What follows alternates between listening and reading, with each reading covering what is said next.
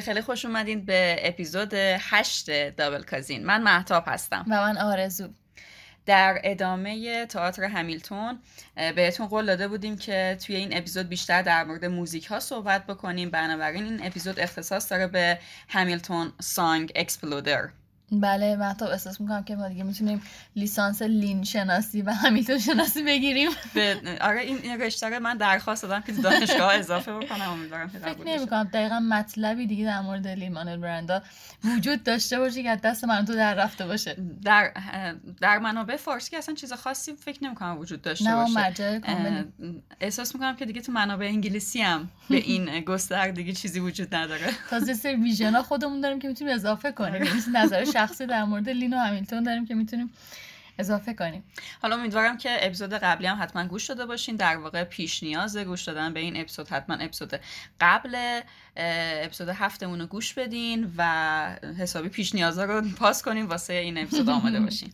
مطلب در واقع بحث این اپیزود ما حاصل تلاش این 4 نفر هستش: خالق، کارگردان و کوریوگرافر و آهنگساز. آهنگساز که در واقع نمیشه، انگار میشه تنظیم کننده، چون آهنگا رو خود لین ساخته. در واقع میشه میوزیکال دایرکتور که ما لفظ فارسی حداقل من بلد نیستم براش. واقعا این 4 نفر که حالا اسمشون هم توضیح دادیم کاملا تو اپیزود قبل، خالق این چیزی هستن که ما میخوایم دربارش صحبت کنیم و یه جا خود اندی کوریوگرافرشون گفتش که this is the aggressive storytelling و واقعا همینه، همینقدر اگریسیو کل همیلتون. از اول آهنگ مایشات شروع میکنیم که یکی از مهمترین آهنگای در واقع همیلتونه. فکر کنم که شناخته شده ترین آهنگا هم باشه. آره دقیقاً. بالاخره از این کلمه شات توی داستان خیلی استفاده میشه و خیلی ایهام داره، خیلی استفاده‌های مختلفی ازش میشه. حالا از این بگیریم که اول همیلتون نمیخواد شاتش رو از دست بده، نمیخواد فرصتش رو از دست بده، ولی در آخر فرصتش رو از دست میده و شلیکش رو به هوا میزنه و میمیره. این تقابل این دو تا اتفاقی که برای مایشات میافتم خیلی جالبه. در واقع اینجا تایمی هستش که همیلتون تازه با دوستاش آشنا شده، در واقع از طریق ارامبه. البته یکشا باشون آشنا نمیشه ولی خب تو نمایش ما اینطوری میبینیم و حالا یه جوری میخواد خودش رو ثابت کنه. دقیقاً اینجا جایی هستش که انگار اون گنگ تشکیل شده و یه جا توی چیز خوندم، توی یکی از مقالات نیویورک تایمز خوندم آرزو، که میگفتش که این آهنگ مایشات در واقع خیلی به شکل قوی وایب آهنگ Lose Yourself امینم داره. تو هم اینو احساس کرده بودی؟ مال فیلم 8 مایل اگه کسی ندیده باشدش. آره اصلا جوری که خود لین تعریف کرد میگفتش که من داستان همیلتون رو خوندم و با خودم گفتم این زندگی توپکه، این زندگی امینمه، این زندگی بیگیه. و حتی وقتی که برای تهیه کننده‌شم داشت تعریف می‌کرد که من همیشه داستانی خوندم، گفته که ببین من بایوگرافی همیلتون رو خوندم و هیپ هاپ سانگ رایزز، هیپ هاپ سانگ اصلا اومد بیرون از این داستان. دقیقاً وقتی داشت بایوگرافی رو میخونده، دقیقاً منم اون اولش که اینو خوندم گفتم که مای شات لوز یورسلف چه ربطی به هم داره. دقیقاً بعدش پلی کردم که واقعاً شبیه هستش. خیلی آهنگ جذابیه، خیلی ریتمش جالبه و آهنگی هستش که همینجور تو گفتی در واقع گنگ تشکیل میشه و همیلتون دوستاشو پیدا میکنه، یارانشو پیدا میکنه و اگه تو آهنگ توجه بکنید دقیقاً اولین کسی که اولین همخوانی رو با همیلتون داره آنتونی راموس هستش که نقش در واقع جان لورنز رو بازی کرده. دقیقاً اولین کسی که اون لفظ مایشات رو با خود همیلتون تکرار میکنه جان لورنز هستش. بعدش آنسامبل اضافه میشه، اون گروه کور اضافه میشه، باهاش میخونن، باهاش میرقصن. یواش یواش بقیه اعضای تیم که مثلا لافایت و در واقع مولیگان باشن بهشون اضافه میشن. آره دقیقاً. توی جایی که هر کدوم از این شخصیت‌ها دارن از امبیشن‌ها و آرزوهاشون میگن، در واقع ما بیشترین شناخت رو ازشون پیدا می‌کنیم و تکلیفمون باهاشون مشخص میشه و جالبه که هر کدوم آرزوهاشون میگن و همیلتون بخاطر اینکه خودش خیلی نابغه است یه سامری از حرفای اونا رو دوباره تکرار میکنه و بعد آرزوهای خودش رو به صورت اگریسیو تر میگه، یه جوری که خب باشه من لیدر شما و من آرزوهای شما رو برآورده میکنم. آهنگ ما شاید یه جورایی در واقع کوه اجرای لینه. خودش میگه که وقتی هر شب اجرا داشتیم، وقتی که مایشات رو دیگه کامل میخوندم و هیچ ایرادی توش نداشت، اینطوری بود که خب اوکی همه نمایش خوب خواهد بود برای امشب. چه زود خیالش راحت میشد چون آهنگ سومه. آره دقیقاً، برعکس لزلی بگردم اون خیلی کارش سخت بوده. خود لین به شدت عاشق رپ دهه 90 هستش و اون دوران رو کلا گلدن ایج میدونه و میگه که اصلا قضیه اینجاست که شعار رپ دهه 90 کیپ ایت ریله و خب تو همیلتون هم ما خیلی آنستی رو میبینیم، خیلی داستان روان. مثلا همون تایمی که در واقع لورنز و لافایت و مالیگن دارن از آرزوهاشون میگن، رپ دهه 80 میخونن که رپ خیلی ساده تریه و خیلی سر بیت میخونن. آره که اصلا خود لین میگه که نمونه این مدل رپ توی دهه 80 خیلی زیاده. یعنی مثلا I'm John Lawrence in a place to be، قشنگ همه چی سر بیته. و وقتی همیلتون میاد رپ دهه 90 رو میخونه که میشه بیگ پان، امینم، جیزی و حتی موب دیپ که حتی یه سری رفرنس ها به شعرهای اینا هستش. مثلا این تیکه I'm a diamond in the rough مثلا از شعرهای موب دیپه، یا I'm only 19 but mind is older مثلا مال موب دیپه بازم. یا خیلی جالبه، من نمیدونستم اون تیکه The ALEXAND مال بیگیه، چون بیگی The Notorious هستش اسمش و آره اون میگه که I am the NOTORIO و قشنگ اینا این رو مدل اسپل کردنه. آره تکرار کرده. خودش میگه جوری انگار من دارم پدران رپ و فرا میخونم برای اینکه نشون بدم که همیلتون آینده این کشوره. و بعدش هم که در واقع اون صدای وو وو وو این که در واقع میاد، خود لی میگه که من میخواستم یه جورای شبیه اون آهنگ وصل شدن اینترنت با دایلاب باشه، اون صدای چیزی که گوش خراشی که از در واقع مودما میومد باشه، به خاطر اینکه یه جورایی نشون دهنده کانکت شدن دنیای همیلتون به دنیای واقعیه و به حال یه بریک ترو، یه تحوله. و یادم که حتی تو یه بار گفتی که این حرکت رو انجام میدن که چون دقیقاً ادامه آهنگ باز هم باید یالم بخونن، باید صداشون باز بشه و نفس بگیرن. آره واسه نفسی خیلی خوبه و اون احتمالاً اون دیالوگ رایز اپ هم در ادامه همون چیزی که تو گفتیه. و در ادامه که دیگه همیلتون دیگه تو دنیای اینا جا گرفته، اون مونولوگ مورد علاقه من اتفاق میفته که انگار اولش داره همیلتون توی ذهن خودش با فکر مرگ در واقع دست و پنجه نرم میکنه که مرگ چجوریه، چطوری مثلا بهش میرسم و اینها. و بعد مالیگن اشاره میکنه به منبر که خب حالا بیا توی بالای منبر و انگار وارد اون دنیا میشه. خیلی جالبه که توی کوریوگرافی از همون اول من این دقت نکردم، بعد یه 25 باری که دیدم دقت کردم که از لحاظ شخصیتی ما نشونه هاشو میبینیم که همیلتون آدم وفاداری نیست یا حداقل آدم زنباز و شیطونیه. مثلا توی همون مایشاد یه سری نگاه ها میبینیم که با ویترس قضیه مثلا رد و بدل میشه وسط اون اتفاق هیستوریکالی که داره میفته. خب آخه یکم منطقی هم هست، این از به هر حال مهاجر هستش، از یه جای مثلا کوچیک‌تر اومده به یه جای بزرگتر، احتمالاً زنای جذاب‌تر، محیطای بازتر داره می‌بینه. خب خودش هم چیز بوده، جذاب بوده، قیافش به حال بین فاوندر فادرز از همه زیباتر بوده. درسته پنیلس بوده ولی دقیقاً.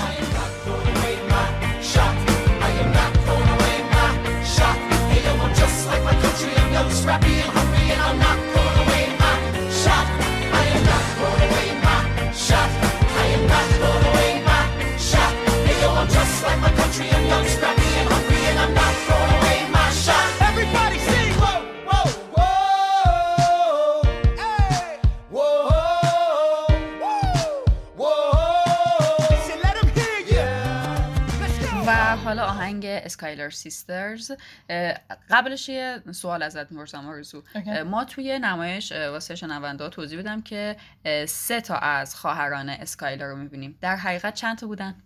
ایوا بیشتر بودن. نمیدونم. 15 تا. نه 15، یعنی من همینجا سلام عرض میکنم به فیلیپ اسکایلر که 15 تا بچه داشته. خلاصه آره اینا 15 تا خواهر بودن و داستان اسکایلر سیستر به این شکله که در واقع اینا دخترای پولدار شهر هستن، یه جورایی همه دوست دارن که با این دختران پولدار شهر ازدواج بکنن که یه جورایی آیندهشون حسابی تامین باشه. خب توی این آهنگ ما تقریبا تکلیفمون با انجلیکا مشخص میشه. انجلیکا خواهر بزرگتر اسکایلر سیسترز هستش که میدونیم که اینجا میفهمیم که آدم فهمیده، یه آدم آگاهیه، صرفاً به دلیل پیدا کردن شوهر نمیاد توی داونتاون، میاد که خبردار بشه که از انقلاب چه خبر، میخواد بفهمه که توی جامعه چه اتفاقایی داره میفته. توی حرفاش میگه که کتاب عقل سلیم توماس پین رو خونده که فکر میکنم که ترجمه فارسی هم از این کتاب هستش. توی این کتاب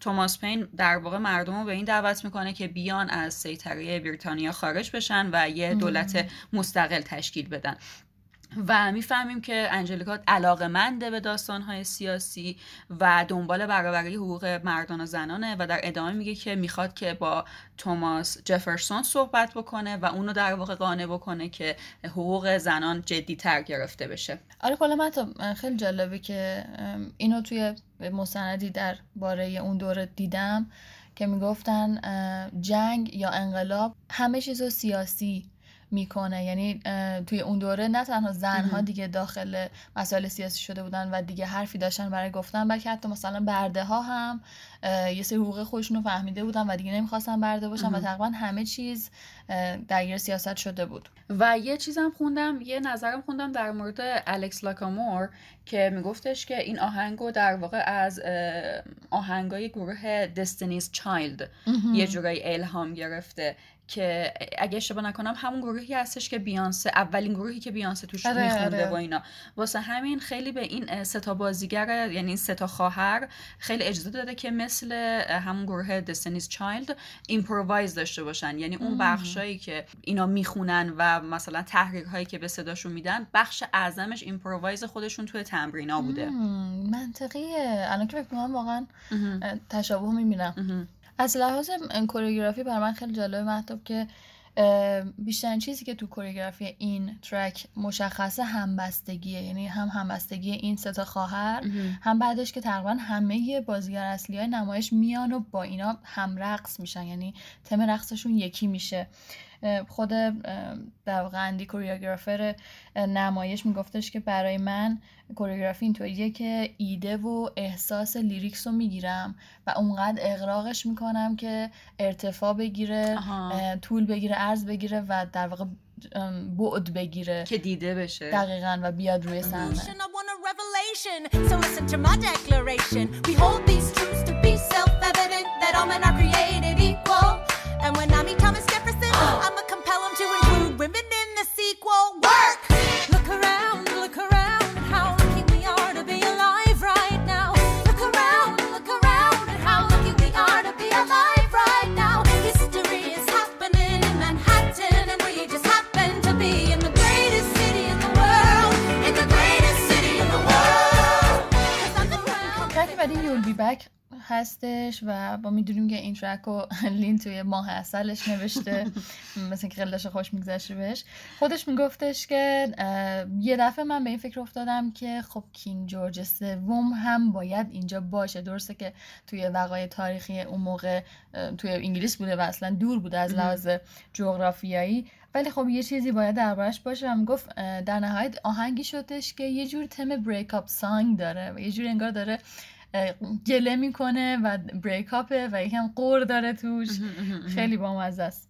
حالا من یه جا خوندم که میگفتش که سبک این آهنگ خیلی شبیه آهنگای دهه 60 بیتلزه. انگار اون حس بریتانیاییشو از این حال و هوای بیتلز گرفته.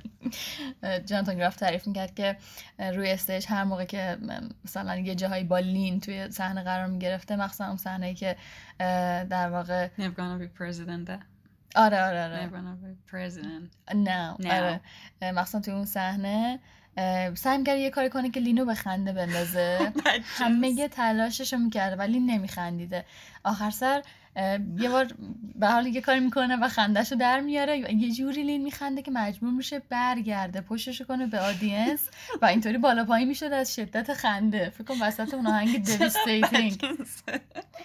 توی اپیزود قبل من در مورد طراحی لباس یکم مفصل‌تر صحبت کردم که مخصوصا لباس جاناتان گراف به عنوان کینگ جورج سوم که چقدر با جزئیات خوبی شبیه نمونه واقعیش بوده. گویا این لباس و تاج و همه اینا به شدت سنگین بوده. حالا تصور بکن که جاناتان گراف مجبور بوده به خاطر اون دهه‌ای که اینا زندگی می‌کردن یک کفش پاشنه بلند اون مدلی هم بعد می‌پوشیده و اون صحنه اولی که توی ترک You'll Be Back وارد صحنه میشه اگه توجه کرده باشه حالت کتواک میاد تو. خودش تعریف کرده که این لباس به شدت سنگین بوده و حفظ تعادل خیلی خیلی واسش سخت بوده. حالا جالبه که اصلا کتواک ایده خودش بوده. گفتم از رقص از اومدن باربارا استرایسند در واقع ایده گرفته. عجب. و اون چیزی که همیشه همه کسایی که ما بهشون توصیه می‌کردیم همیلتون رو ببینن بهمون میگفتن بودن چقدر این توف می‌کرد حالمون بد شد و اینا. جوابی که ما معمولا بهشون میدادیم به خاطر این بودش که میگفتیم که به خاطر این توف می‌کرده که سعی می‌کرده این شخصیت رو منزجر کننده تر نشون بده. این بخشش درسته و دلیل دیگه‌ش این هستش که در واقع داره یه جورایی اشاره میکنه به مشکلات روانی که کینگ جورج سوم در آینده باهاش دست و پنجه نرم میکنه که اختلال دو قطبی هم هست این مشکله. We are so wise. خیلی. You'll be back, soon you'll see. You remember you belong to me. You'll be back, time will tell. You remember that I served you well. Oceans rise, empires fall. We have seen each other through it all. And when push comes to shove, I will send a fully armed battalion to remind you of my love. Da da da da da da da da da da da Helpless که در واقع یه ترانه عاشقانه هستش که در نهایت منجر به ازدواج همیلتون با الایزا میشه و اصلا ابتدای این آهنگ از همین کلمه I do شروع میشه که یه جورای الایزا با سر دست پا چشم همه جوره داره اوکی رو به همیلتون میده. قضیه قشنگ اینجاست که اون زمان چون جنگ بوده کلا پسر کمی برای ازدواج وجود داشتن و الایزا و خواهرای دیگه‌ش اومده بودن خونه عمه‌شون در واقع که نزدیک یکی از کمپ های همیلتون بوده. الایزا 15 تا خواهرش. دقیقاً. و در واقع این بالی که شکل میگیره، اون جایی که میرن برقصن، مراسم رقصی که شکل میگیره، همون به این دلیل بوده که اینا با هم توی اون سالن قرار میگیرن و همدیگر اونجا میبینن و این ریاکشن الایزا به نظرم طبیعی بوده دیگه، چون همه مردا جنگ بودن. و مطلب این آهنگ در واقع اهمیتش بیشتر، آهنگ ساده‌ایه ولی اهمیتش بیشتر به خاطر اینه که قسمت اول دوئت بزرگه به نظرم. لیمانوئل که از هلپلس شروع میشه و به ساتیسفاید ختم میشه. به نظر من توی این ترک هستش و ترکی بعدی که کوریوگرافی به شدت قدرت خودش رو نشون میده که چقدر سر تایم انجام شده و چقدر همه اینا مهم بوده. درسته که گفتی که آهنگ ساده‌ای هستش ولی به نظر من اتفاقا خوندنش خیلی سخته، یعنی یک اصواتی فیلیپاسو از خودش خارج میکنه که اصلا آدم باورش نمیشه این نوتو با این ویبراسیون چه شکلی تونست بخونه. خیلی خواننده خوبیه واقعا. بعدم میاد ازش. سبک آهنگ آرزو سول هستش و لین سعی کرده که اون تیکه هایی که خودش حضور داره سبک رپ توش حفظ بشه که این مثلا یک دستگی توی کل کار حس بشه. آره کلا حالا ما میگیم که سبک نمایش هیپ هاپ هست ولی هم سول توش به کار رفته، هم جاز توش به کار رفته، هم آر ام بی به کار رفته. مثلا موزیک توماس جفرسون کاملا جازه ولی عمده کار هیپ هاپ واسه همین چند دفعه گفتیم. آره الایزا جمله همیشگی در واقع اون مادوش اینه که that would be enough. یعنی همین خوشبختی که داره همیشه براش کافیه و این دقیقاً برعکس همیلتونه. همیلتون همیشه بیشتر میخواد به خاطر اینکه اون لگسی رو نداره و اون عقده رو داره. و اینجا که من داشتم پیش خودم تحلیل میکردم احساس میکردم خود لیمانوئل به شدت الایزاست، مخصوصا که دوباره استوری تلر همیلتون میشه مثل الایزا و حالا جوری که به نظر من باباش همیلتونه، یعنی نقشاشون توی شخصیت خودش این شکلیه. و خیلی داشتم حالا چیزی که داشتید میگفتید به این فکر میکردم که چقدر شخصیت الایزا یه جورایی به ارون نزدیکه. میتونه باشه اصلا کلا حالا دربارش صحبت میکنیم ولی از این دو تا شخصیت همیلتون و ارامبر تقریبا تو همه ما هست. 100 البته. و خود همیلتون به نظرم خیلی بیشتر شبیه انجلیکاه و اون حس کمال طلبیه بیشتر تو انجلیکا هستش تا الایزا. آره عملا بهش میگه دیگه you struck me as a woman who has been satisfied.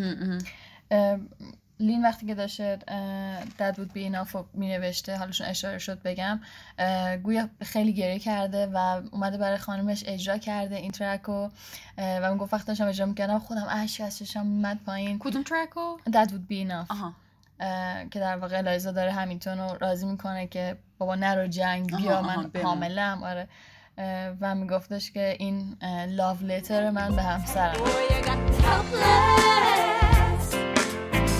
Into your eyes and the sky's the limit. I'm helpless, down for the count and I'm drowning in them.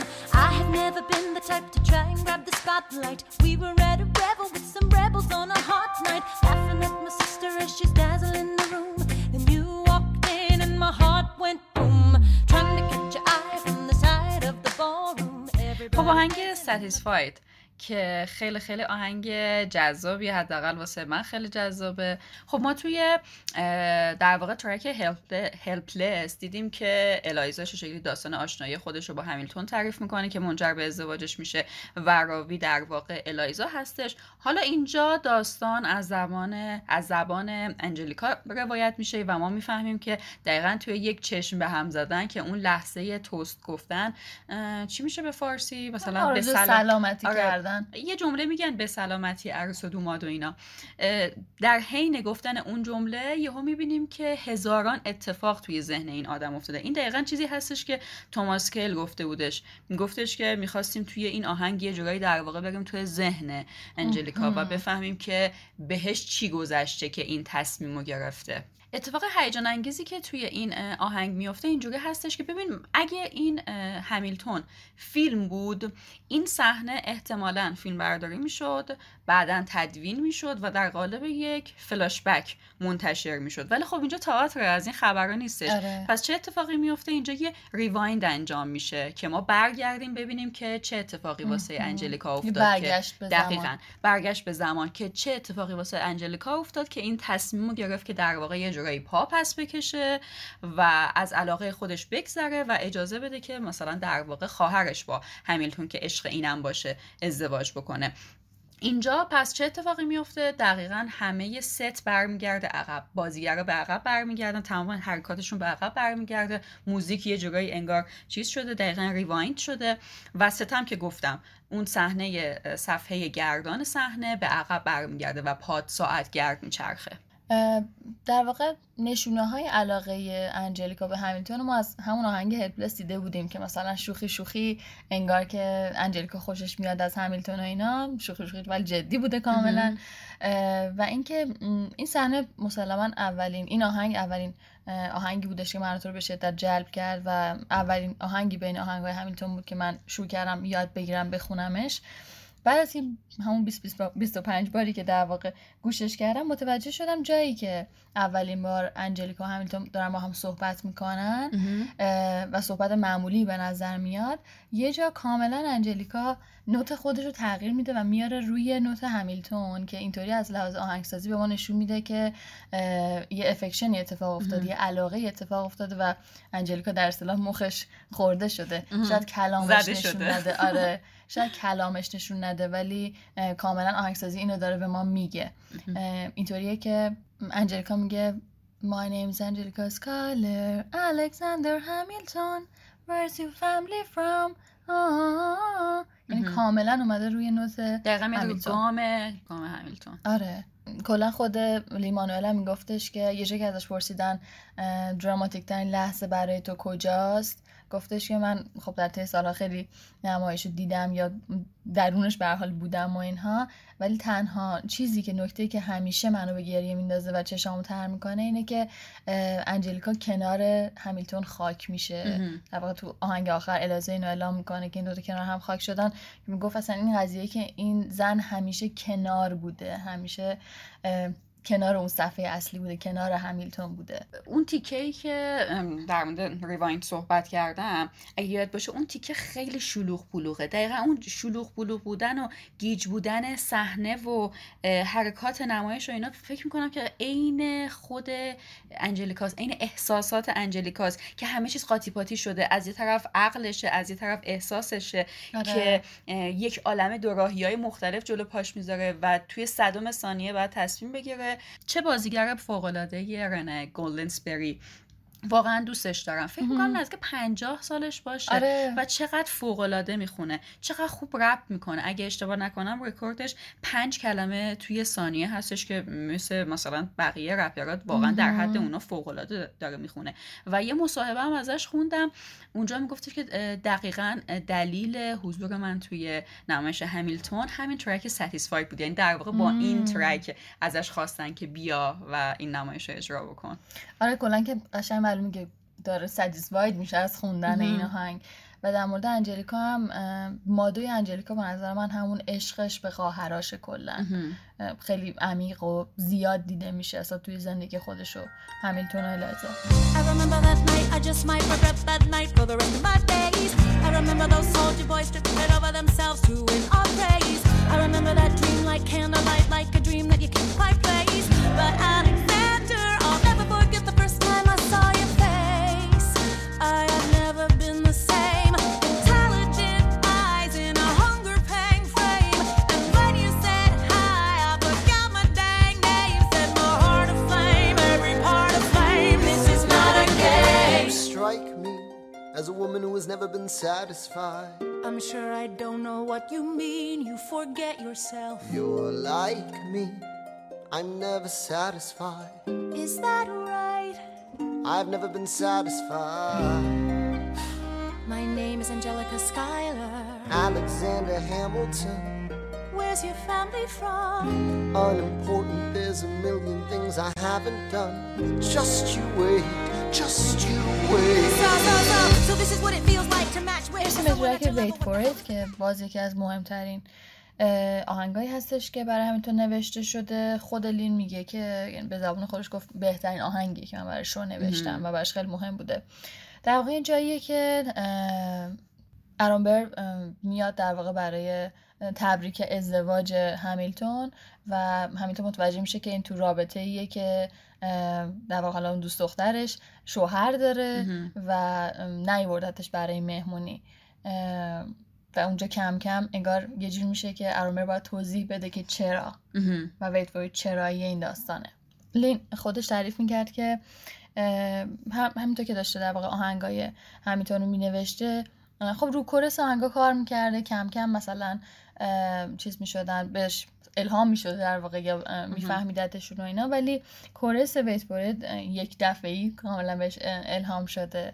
این مدلی که سوار قطار بود، سوار مترو بوده و داشته میرفته به سمت مهمونی تولد دوستش و همینطور لوپ در واقع آهنگو گذاشته بوده تو گوشش و میشنیده با آیپادش که در واقع تایمی که دیگه از قطار پیاده میشه یه دفعه کورس میاد و خودش میگفت موقع تکنولوژی هم اصلا چیز نبود، کافی نبود. من یه آیپاد تو گوشم بود و با آیفونم هم داشتم ضبط میکردم صدامو، هم تو خیابون وایساده بودم دم در مهمونی دوستم و داشتم همونطور ضبط میکردم. آرزو میدونستی که توی انتهای همیلتون بخش تشکرها لین از تمام جاهایی که توش آهنگی یا شعری بهش الهام شده تشکر کرده و یکی از تشکراتش از همین مترو است که الان بهش اشاره کردی.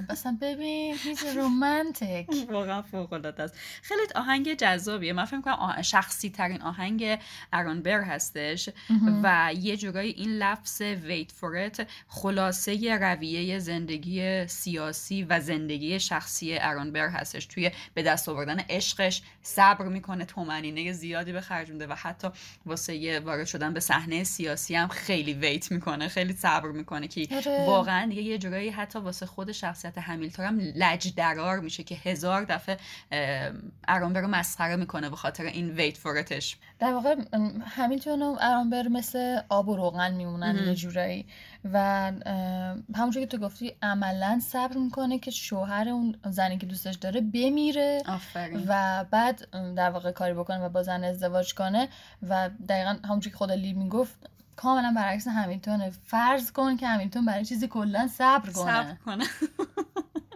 و اونقدر صبر میکنه که در واقع یه درخششی نصیبش بشه، حتی خودش هم تلاش میکنه اون درخشش رو به دست بیاره و در عوض چه اتفاقی میفته؟ روز به روز موفقیت همیلتون فقط بیشتر میشه و این صبر زیادش آخر سر منجر میشه به خشم زیاد و باعث میشه که ارامبر تبدیل بشه به یک قاتل. در واقع هشتگ حسن ایز قاتل اشاره به فیلم خوک. دقیقاً حتی تو روانکاوی ما به رویکردی که همیلتون داشته میگیم حمله و به رویکردی که ارامبر داشته میگیم تسلیم و فرار. یه جوری که همونطور که توی لیریکس آهنگم هست میگه که خب این که همه کسایی که من دوستشون داشتم مردن و من زندم یه دلیلی براش وجود داره و پس من باید مواظب باشم، پس من باید گوش به زنگ باشم که این اتفاق بر من نیفته. و دقیقاً خود لزلی اوداب جونیور اینو میگفتش که توی 3 دقیقه اول من میام روی سن و میگم که I'm the damn fool who shot him.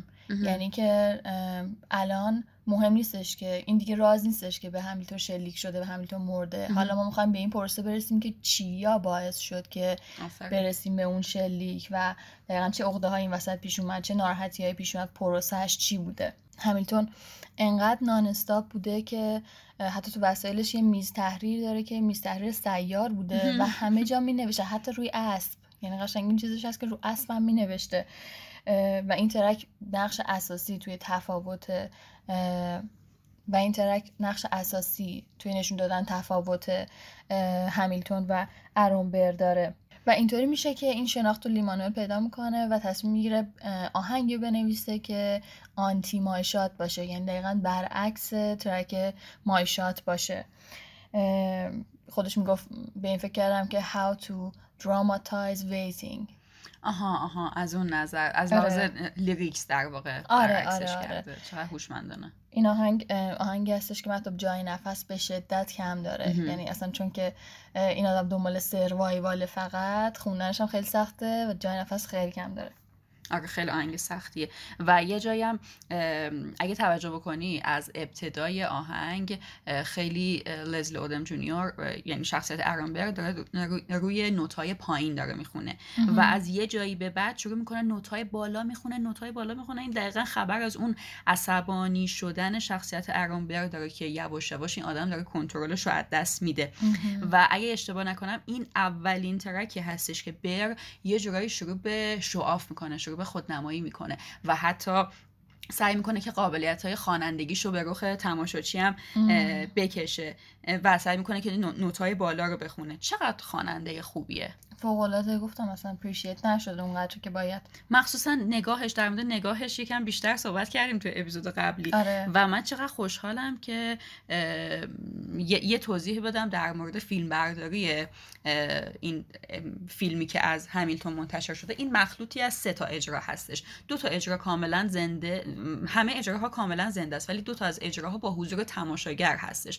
یعنی دوربین ها گوشه کاشته شده یا حالا جاهای دیگه که خیلی در واقع مزاحم دید تماشاچی نباشه و یک اجرا هم بدون تماشاچی صورت گرفته که دوربین بتونه بیاد وسط صحنه زوم بکنه نزدیک به چهره و در واقع حرکات نزدیک بدن بازیگر رو باشه و چقدر ما باید خوشحال باشیم که این نگاه لزلی بهتر در واقع شکار شده. تو اگه بخوای توجه بکنید تک تک کلمات و معنیشو میتونی تو چشمای این آدم ببینی. آره دقیقاً چیزی که تو نمایش تو نمیتونی بمونه آدینس ببینی همچون چیزی رو. مثلا دورم نشسته باشی. ما که وی آی پی بودیم حتما. نه من بالکن همیشه میخوام، پول ندارم. این از معدود آهنگایی که هم شعرش هم ملودیش کاملا درباره اون آدم است و هینت میده به ما درباره این شخصیت موقع آهنگسازی در واقع این کار الکس لاکامور یه جایی خودش میگه که از سبک گیتار گروه راش مثلا استفاده کرده یا از سبک درامز لید زپلین مثلا استفاده کرده و خیلی جالب بود که توی مصاحبه لین اصلا اینا رو نشنیده بود و اصلا فنشون نیست و اصلا فقط اینطور سرش تکون میدم گفت من اصلا نمیفهم شما دارین چی میگین. عجب. خیلی جالب بود، یعنی واسه اولین بار بود میشنید که اصلا بچه اتفاق فقط افتاده. گوش داده. آره اصلا تعجب کرد که همچی کاری کردی الکس، نمیدونست. و یا مثلا یه کار دیگه الکس کرده که اونم خیلی جالبه، مثلا خوندن ارون برام کاملا سر بیته، یه جوری نشون میده که در واقع این آدم محافظه کاره و محتاطه و تنها جایی که از بیت خارج میشه وقتی یه کلمه لوز رو استفاده میکنه. آفرین. یکم لوزو میکشه و اینجا مثلا خود الکس میخواسته نشون بده که این آدم میبازه. وقتی که گفتی که مثلا شاید الایزا شبیه ارون بر باشه، موقع نوشتن در واقع مطالب امروز پادکست داشتم فکر می‌کردم که من خیلی بخش زیادی از زندگیم شبیه ارون بر بودم، همیشه محتاط و محافظه‌کار بودم و حتی به این فکر کردم که چقدر طول کشید که تا تو منو راضی کنی به این پادکست که راضی بشم که اینطوری اوت در کنم و بیایم با هم اینو راه بندازیم. یکم دلم برات سوخت، ببخشید عزیزم. Death doesn't discriminate between the sinners and the saints. It takes and it takes and it takes, and we keep living anyway. We rise and we fall and we break and we make our mistakes. And if there's a reason I'm still alive when everyone who loves me has died, I'm willing to wait for it. Wait for it. I'm willing to wait for it. Wait for it. Wait for it. Wait for it. I am the one thing in life I can control. Wait for it. Wait for it. I am inimitable. I am an original. Wait for it. Wait for it. Wait for it. I'm not falling behind or running late. Wait for it. Wait for it. I'm not خب ترک standing جذاب still. 10 Commandments که خیلی من این آهنگو دوست داشتم، تو هم دوستش داری حتما. بله. خب در مورد این هستش که خب چارلز لی اگه اشتباه نکنم یکی از فرماندهان همین آمریکا هستش، توی جنگ به واشنگتن یه جوری توهین میکنه، همیلتون غیرتی میشه، میخواد بره حالشو بگیره، واشنگتن میگه نه کارش نداشته باش. بعد بازم اینا دارن هرس میخورن، جان لورنس میگه که خب به تو گفت کاری نکن، به من که نگفت. و از اونجا که ما میدونیم که اینا یه پیشینه‌ای دارن که همدیگه رو دوست دارن و اینا، جان لورنس داوطلب میشه که با چارلز لی همین فرمانده دوئل بکنه. خب اسم آهنگ در واقع 10 فرمان دوئل هستش که یه جورایی از یه طرف داره اشاره میکنه به اون 10 فرمان آیین ابراهیمی که همون فرمانایی هستش که واسه زندگی بهتر به پدر و مادرت نیکی بکن، طمع نداشته باش، نمیدونم چشم به مال و ناموس، پس ناموس چه میشه، بقیه نداشته باش. ولی در واقع لین اگه اشتباه نکنم اینو از یه ترانه معروف رپ به اسم 10 Crack Commandment الهام گرفته و توجه بکن که کپیش نکرده، ترانسفورمش کرده، یعنی بخش اعظم اونو برداشته، تغییرش داده و در واقع یه نیو ملودی ازش به وجود آورده. فکر میکنم بخش اعظم و جذابیت کار همون شمارش معکوس اون شمارش اون اعداد باشه که با طراحی اون حرکات خیلی خیلی جذابترش میکنه و اگه توجه هم بکنی دقیقا ما 10 نفر توی صحنه داریم که از شماره 1 شروع میشه و به عدد 10 که میرسه در واقع این دوئل اتفاق میفته. آره که اصلا این از 1 تا 10 شمردنه در واقع توی تمام نمایش باز هم جای مختلف تکرار میشه و معناهای دیگه میگیره که بازم تقریبا همشون به مرگ ختم میشه. برای من خیلی جالب بود که چطوری آدمای در واقع اینتלקت اون زمان تفنگاشون هم داشتن و سر مثلا در واقع ناراحتی که بینشون پیش اومد و میرفتن دوئل میکردن. توی مستند دیدم که در واقع این آدما نمیرفتن دوئل کنن که بمیرن، نمیخواستن کشته بشن، فقط میرفتن که توی اون صحنه قرار بگیرن که نشون بدن ما جربوزه‌شو داشتیم و اومدیم و عملاً هم بیشتر دوئل‌ها اینطوری ختم میشد که تیرو میزدن هوا. ولی دیگه بازم مسخره است. چطور تو هر فیلمی که ما دیدیم همدیگه میزنن یا میکشن یا حالا مثلا نهایتاً زخمی میشد طرف، اونجا تاریخ ساز بوده.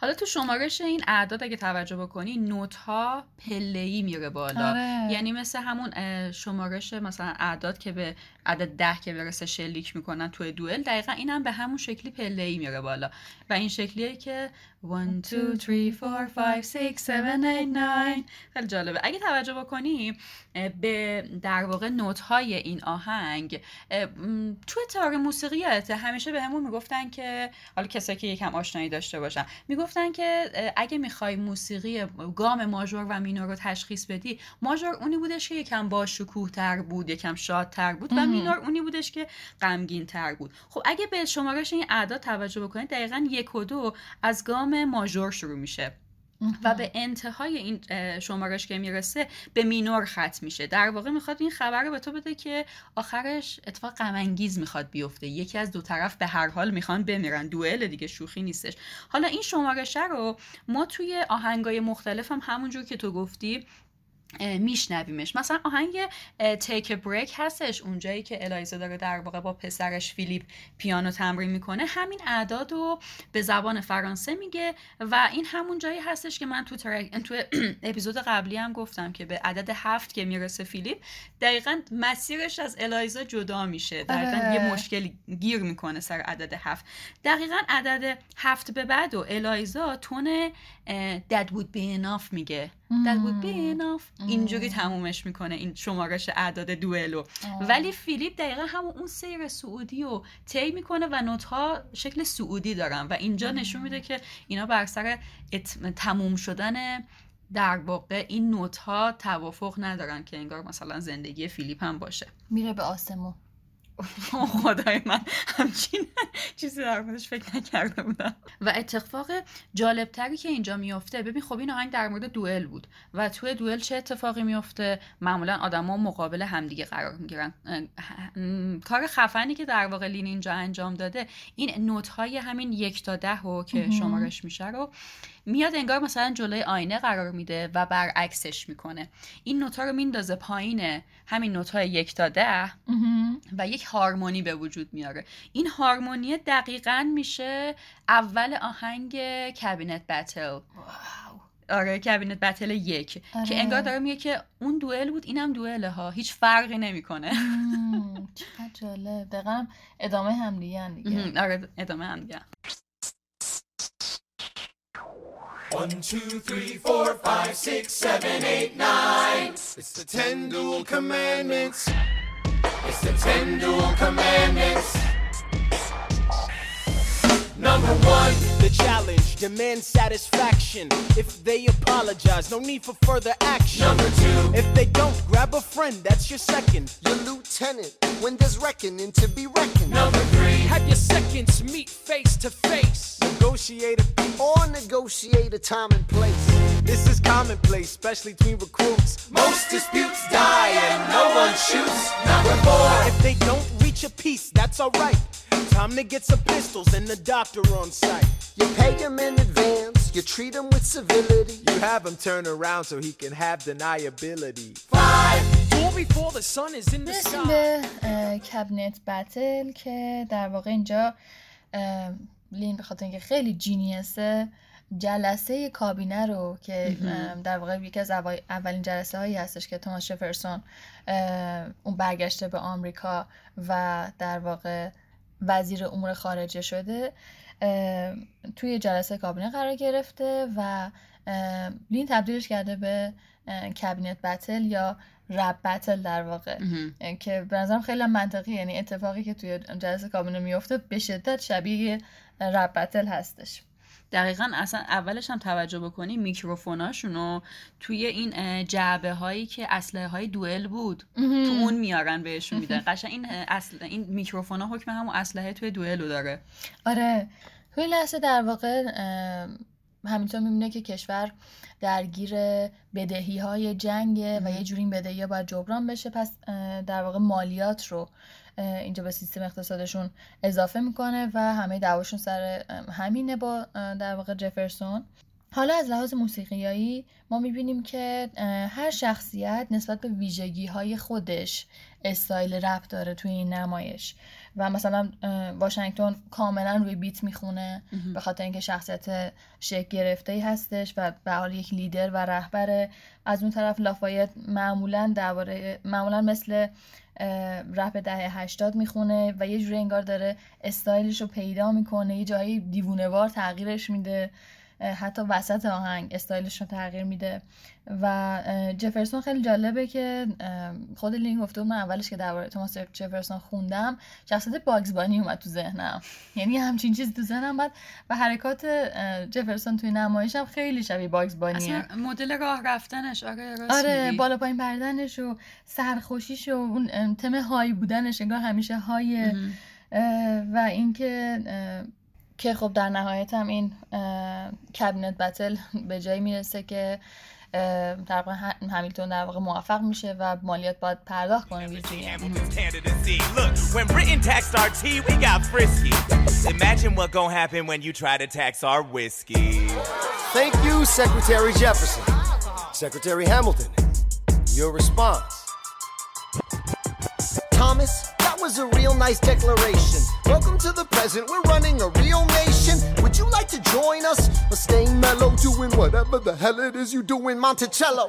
If we assume the debts the union gets, a new line of credit, a financial ترک Say No To This آهنگی که من جدیدا خیلی علاقه‌مندتر شدم بهش و خیلی بیشتر گوشش میدم.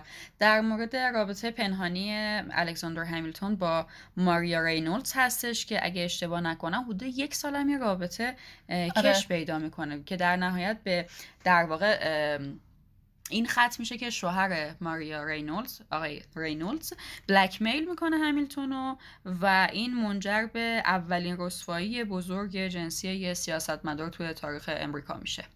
خیلی هم از انقلاب نگذشته بوده. انقلاب اومد بدید. خب سبک آهنگ شبیه کار آشره یا حتی آرکلی. البته آرکلی خوابش رو ببینه که به همچین کیفیتی آهنگ تولید کنه با اینا.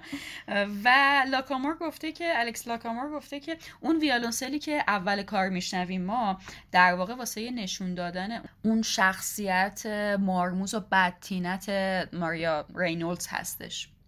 کلا حتی شخصیت همیلتون تو قبلا دربارش صحبت کردی، به شدت پشنته و کلا ساتیسفاید خب نمیشه، برای همین از این موقعیت نگذشته و یه خانم هیستوریانی تاریخدانی بود که داشت در این باره صحبت میکرد، میگفت دقیقاً همیلتون میبینه که وقتی که در واقع رسوایی پیش میاد یا احتمال در واقع رسوایی پیش میاد با خودش میگه خب به جای این که بخواد یه سری حرف توی کوچه و بازار بپیچه بذار من یه پمفلت بدم، یه اظهاریه بدم که آقا من این کار کردم که یه موقع من به عنوان پابلیک فیگر در واقع چیز نشم، مخدوش نشم، به عنوان پرایوت فیگر عیبی نداره که مخدوش بشم، حتی اگر همه خانواده‌ام زیر سوال برم و مثلا آبروی زنم حتی بره. در واقع میخواد که مثلا اون لگسی حرفه‌ایش حفظ بشه که مثلا کسی اینو متهم نکنه که از بودجه دولت استفاده کرده که به این آقای مثلا همسر خانم رینولدز چیز کنه، پول بده. توی این ترک ما یکم بیشتر صدای جزمین سیفس جونز رو میشنویم، صدای فوق‌العاده‌ای داره، مثلا به نظر من به خاطر اینکه دورگه است هم پهنای صدای افریکن امریکن ها رو داره، هم در واقع صداش رنگ افریکن امریکن نداره ولی باز همونقدر صداش و خواننده فوق‌العاده‌ایه. کاش بیشتر میخوند، واقعا کاش بیشتر میخوند. و لحن خوندنش چقدر از یه طرف به شدت اقواگرانه است و از یه طرف یه پدرسوختگی و یه کلاهبرداری توش هم هستش که فکر میکنم که اگه شنونده هامون هم اینو بشنون یا تئاتر رو ببینن با همیلتون هم نظر بشن که میگه که she looks so helpless but her body's saying hell yes. دقیقاً هر دوشو داره. My husband's doing me wrong, beating me, cheating me, mistreating me. Suddenly he's up and gone. I don't have the means to go on. So I offered her a loan, I offered to walk her home. She said, you're too kind, sir.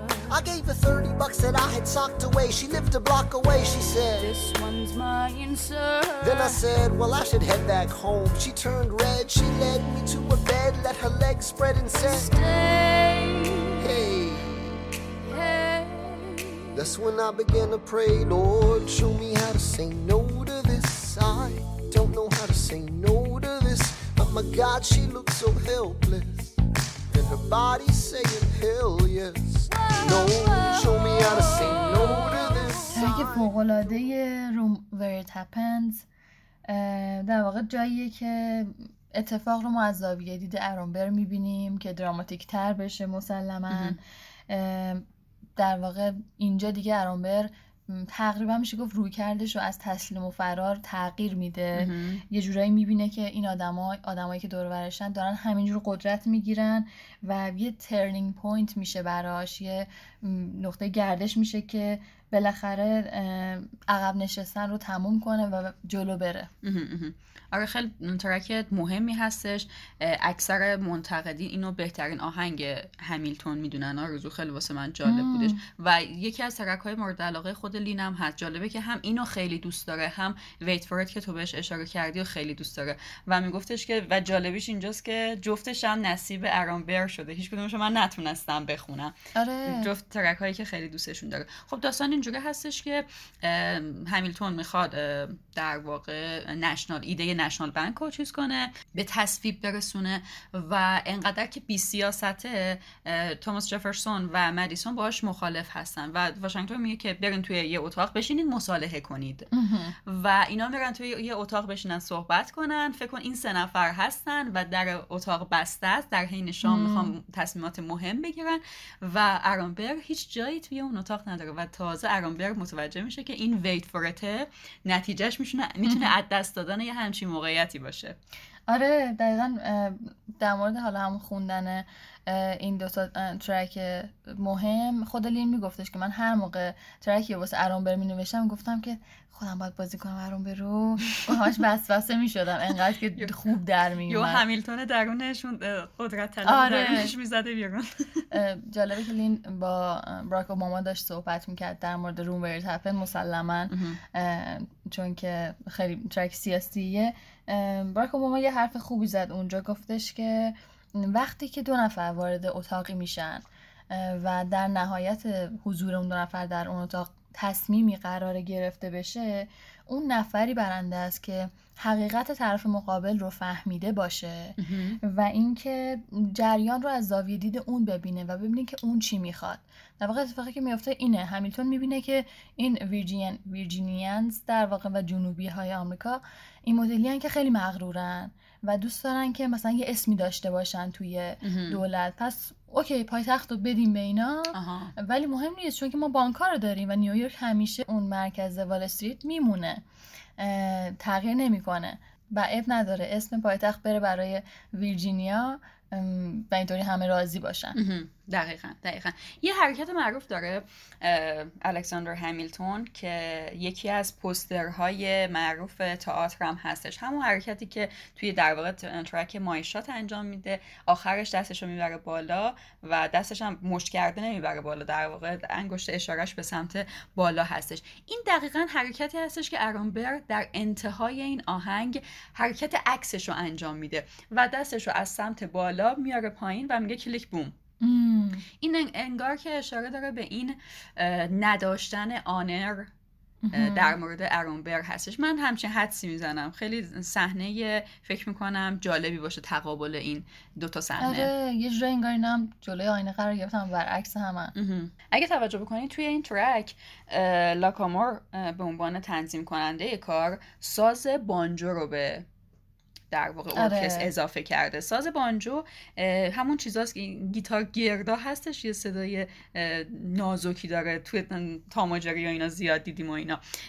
در واقع صدای بانجو این خاصیت رو داره که یه جورایی انگار هست و یه جورایی انگار نیستش، انگار نواخته میشه ولی از مرکز توجهات بدوره. این دقیقاً شخصیت آرامبره، هستش توی لایه‌های زیرین داستان انقلاب و حتی داستان‌های دیگه خیلی نقش داره ولی بازم از مرکز توجهات بدوره.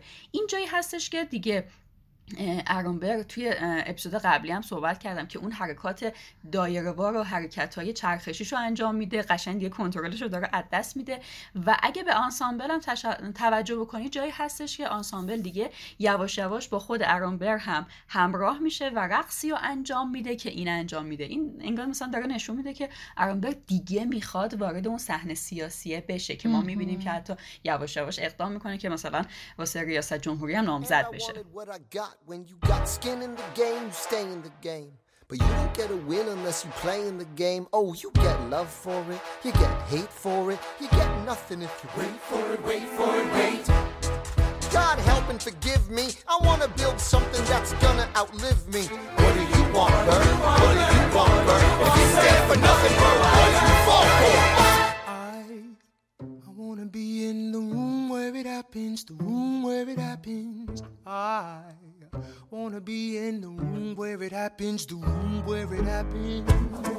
I wanna be in the room where it happens. I wanna be in the room where it happens, the room where it happens. I wanna be in the room where it happens. ترک برن در مورد این هستش که دیگه خبر خیانت همیلتون همه جا پخش شده، الایزا هم ازش مطلع شده، حسابی دل شکسته است و تصمیم میگیره که مکاتباتش رو با همیلتون آتیش بزنه و یه جورایی به قول خودش رو از روایت یا در واقع از تاریخ حذف بکنه.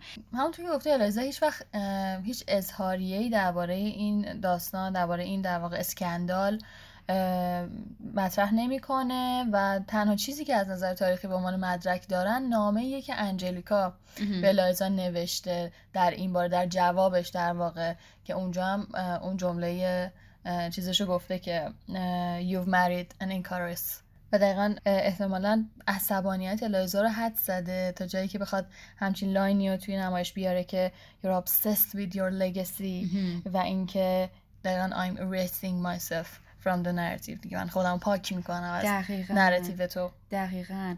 و اگه به لحن خوندن فیلیپا سو آرزو توجه بکنی، فیلیپا سو هم یکی از اون خواننده های فوق‌العاده توی نمایش هستش، لحنش هم مشکوکه هم شاکیه. اون بخشی که مشکوکه دقیقاً جایی هستش که نوت‌ها رو از سینه‌اش در واقع اصوات و از سینه‌اش بیرون میده و جایی که شاکی هستش خب منطقیه که اصلا چرا شاکی باشه.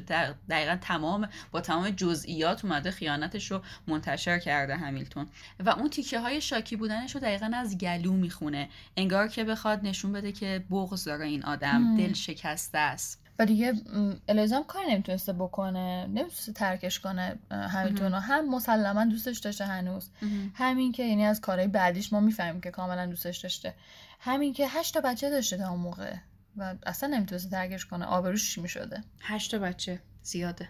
آره. و اگه توجه کنی به نوت‌های برن، ترک برن دقیقاً نوت‌هاش تلفیقی از ترک الکساندر همیلتونه، ترک اول. آفرین، ترک اول و ترک Satisfied که ما در موردش صحبت کردیم و انگار میخواسته از الکساندر همیلتون اون بخش نراتیو درایوش رو برداره و از Satisfied اون فامیلی دیوتیش رو برداره. چقدر جالب. یعنی مثلا اون وظیفه خانوادگی که در واقع انجلیکا به عهده گرفت و از خودش گذشت و به خانواده‌اش پرداخت رو برداره و از اون طرف هم از ترک اول اون روایت گویی و استوری تلینگ رو. آفرین. که حالا این Satisfied و ترک Satisfied توی برن مینور میشه و مینور هم که توضیح دادم که یکم تم غمگین تر بهش میده و انگار اون عصبانیت الایزا اینجا گنجونده میشه تو این بخش مینور شدن Satisfied. Do you know what Angelica said when she read what you'd done? She said, you've married an Icarus. He has flown too close to the sun. You and your words obsessed with your legacy. Your sentences border on senseless, and you are paranoid in every paragraph. How they perceive you.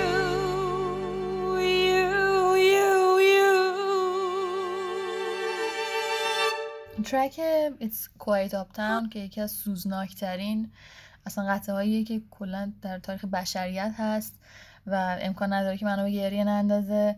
زمانیه که فیلیپ همیلتون در واقع توی دوئل جون خودش رو از دست داده و دیگه همیلتون خانواده‌اش اومدن آپتاون که از اون فضای سیاست دور باشن و همیلتون هم یکم گوشه نشین شده. آره حسابی همیلتون گوشه‌نشین شده یه جورایی واسه مردن فیلیپ، به هر حال خودش رو مقصر میدونه از سر داستان خیانتش به زنش هم که به هر حال حسابی الایزا از دستش شاکیه و حالا ما همیلتونی رو میبینیم که هر روز به طرز ترحم برانگیزی میاد توی خیابونا تنها قدم میزنه، با خودش حرف میزنه و در واقع یه جورایی در حال فروپاشیه. آره و هی پابلیک اپینین رو ما میشنویم که انگار مثلا زاویه دید همه مردمه که یکم مثلا به این آسون بگیرین، یکم دلتون بسوزه براش.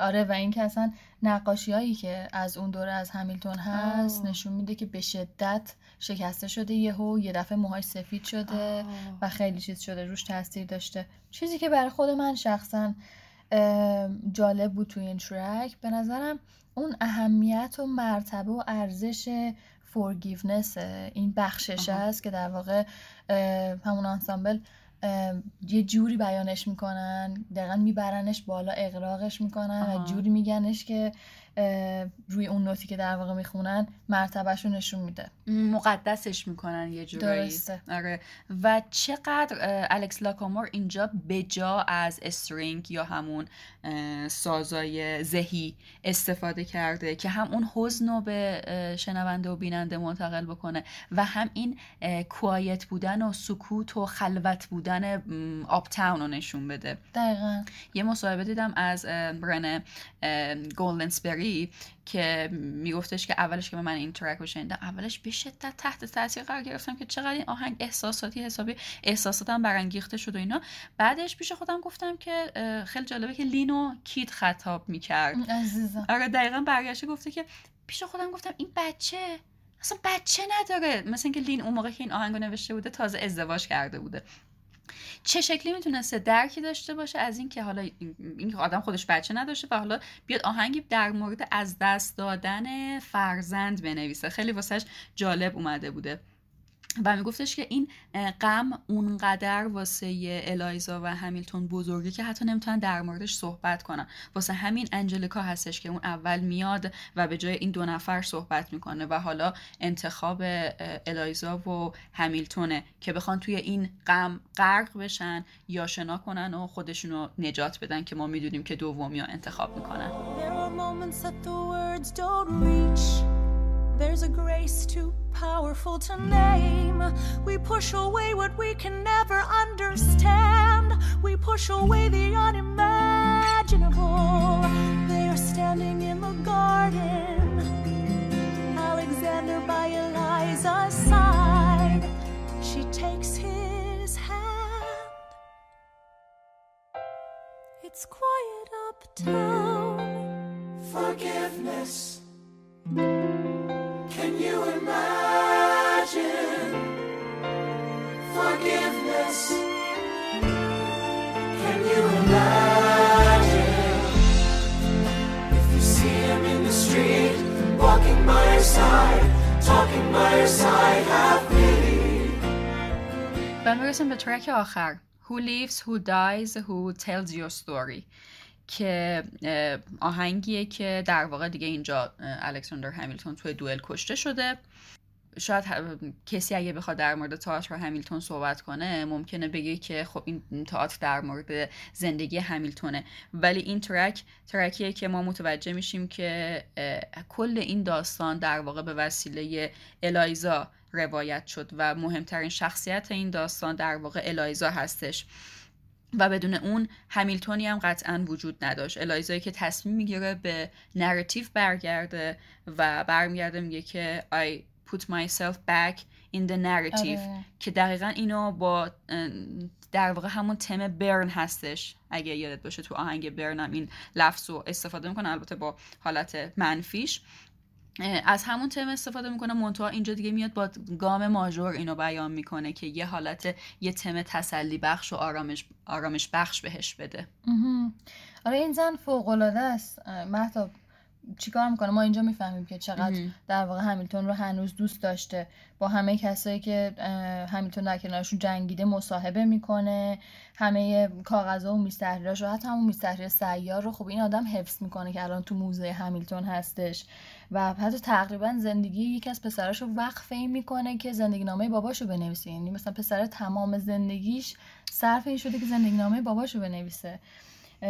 و در نهایت هم که چیزی که بهش افتخار میکنه اون یتیم خونه خصوصیه که راه میندازه و باز هم به عشقش به همیلتون که یتیم بوده به هر حال و به همه جا رسیده برمیگرده و خودش میگه که تو نمایش میگه که تو چشم همشون تو رو میدیدم.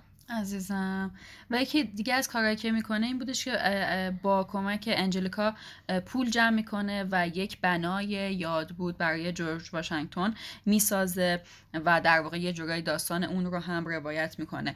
توی آهنگم اتفاقا جورج واشنگتن میگه که الایزا اسم منم زنده نگه داشت.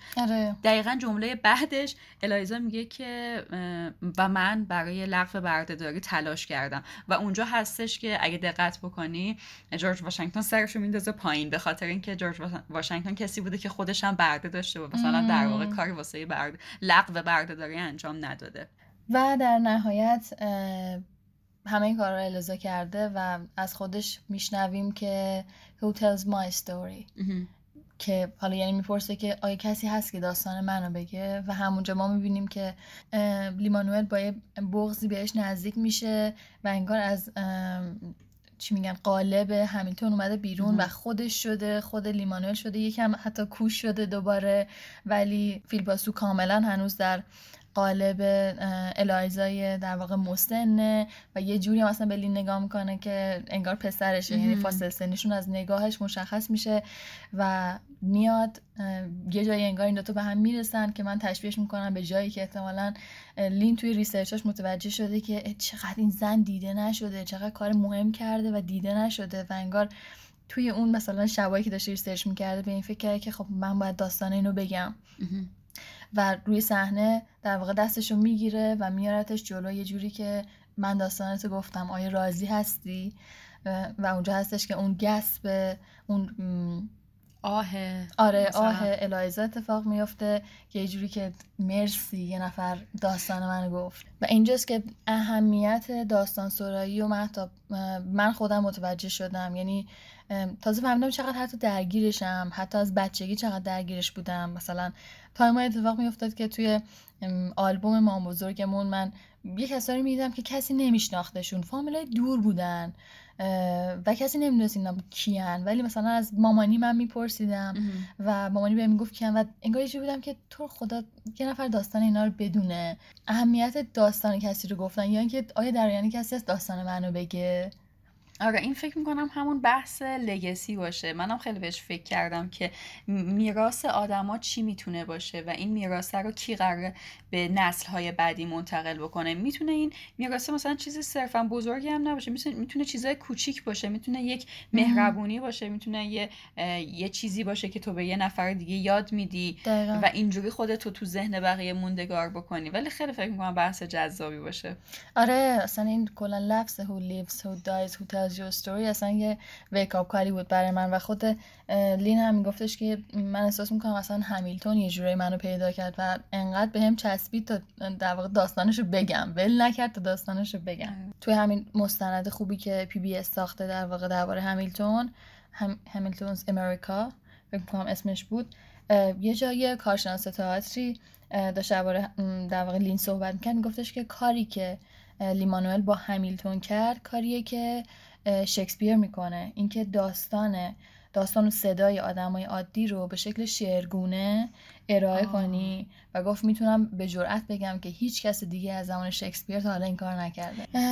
صحبتایی که ما در واقع امروز توی این اپیزود داشتیم رو باید بدونیم که اندازه سواد موسیقیایی ما بود و ما در واقع نرد این قضیه هستیم و ممکنه که حالا یه ایراده و کمبودایی هم داشته باشه. آره چون به هر حال تحصیلات آکادمیک توی این زمینه نداریم، شاید مثلا بعضی لفظ‌ها رو اشتباه استفاده کرده باشیم که امیدوارم این اتفاق نیفتاده باشه. آره خب این اپیزود 8 ما بود که در تیر ماه 1400 ضبط شد.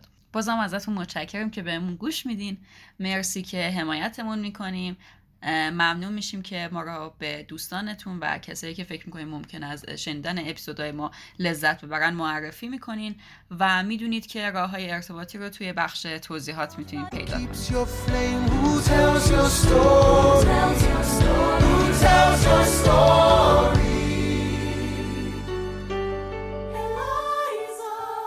Put myself back in the narrative.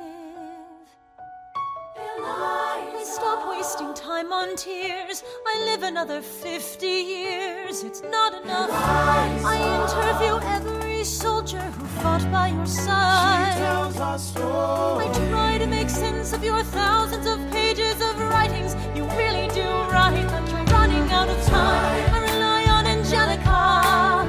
While she's alive, we tell your story. She's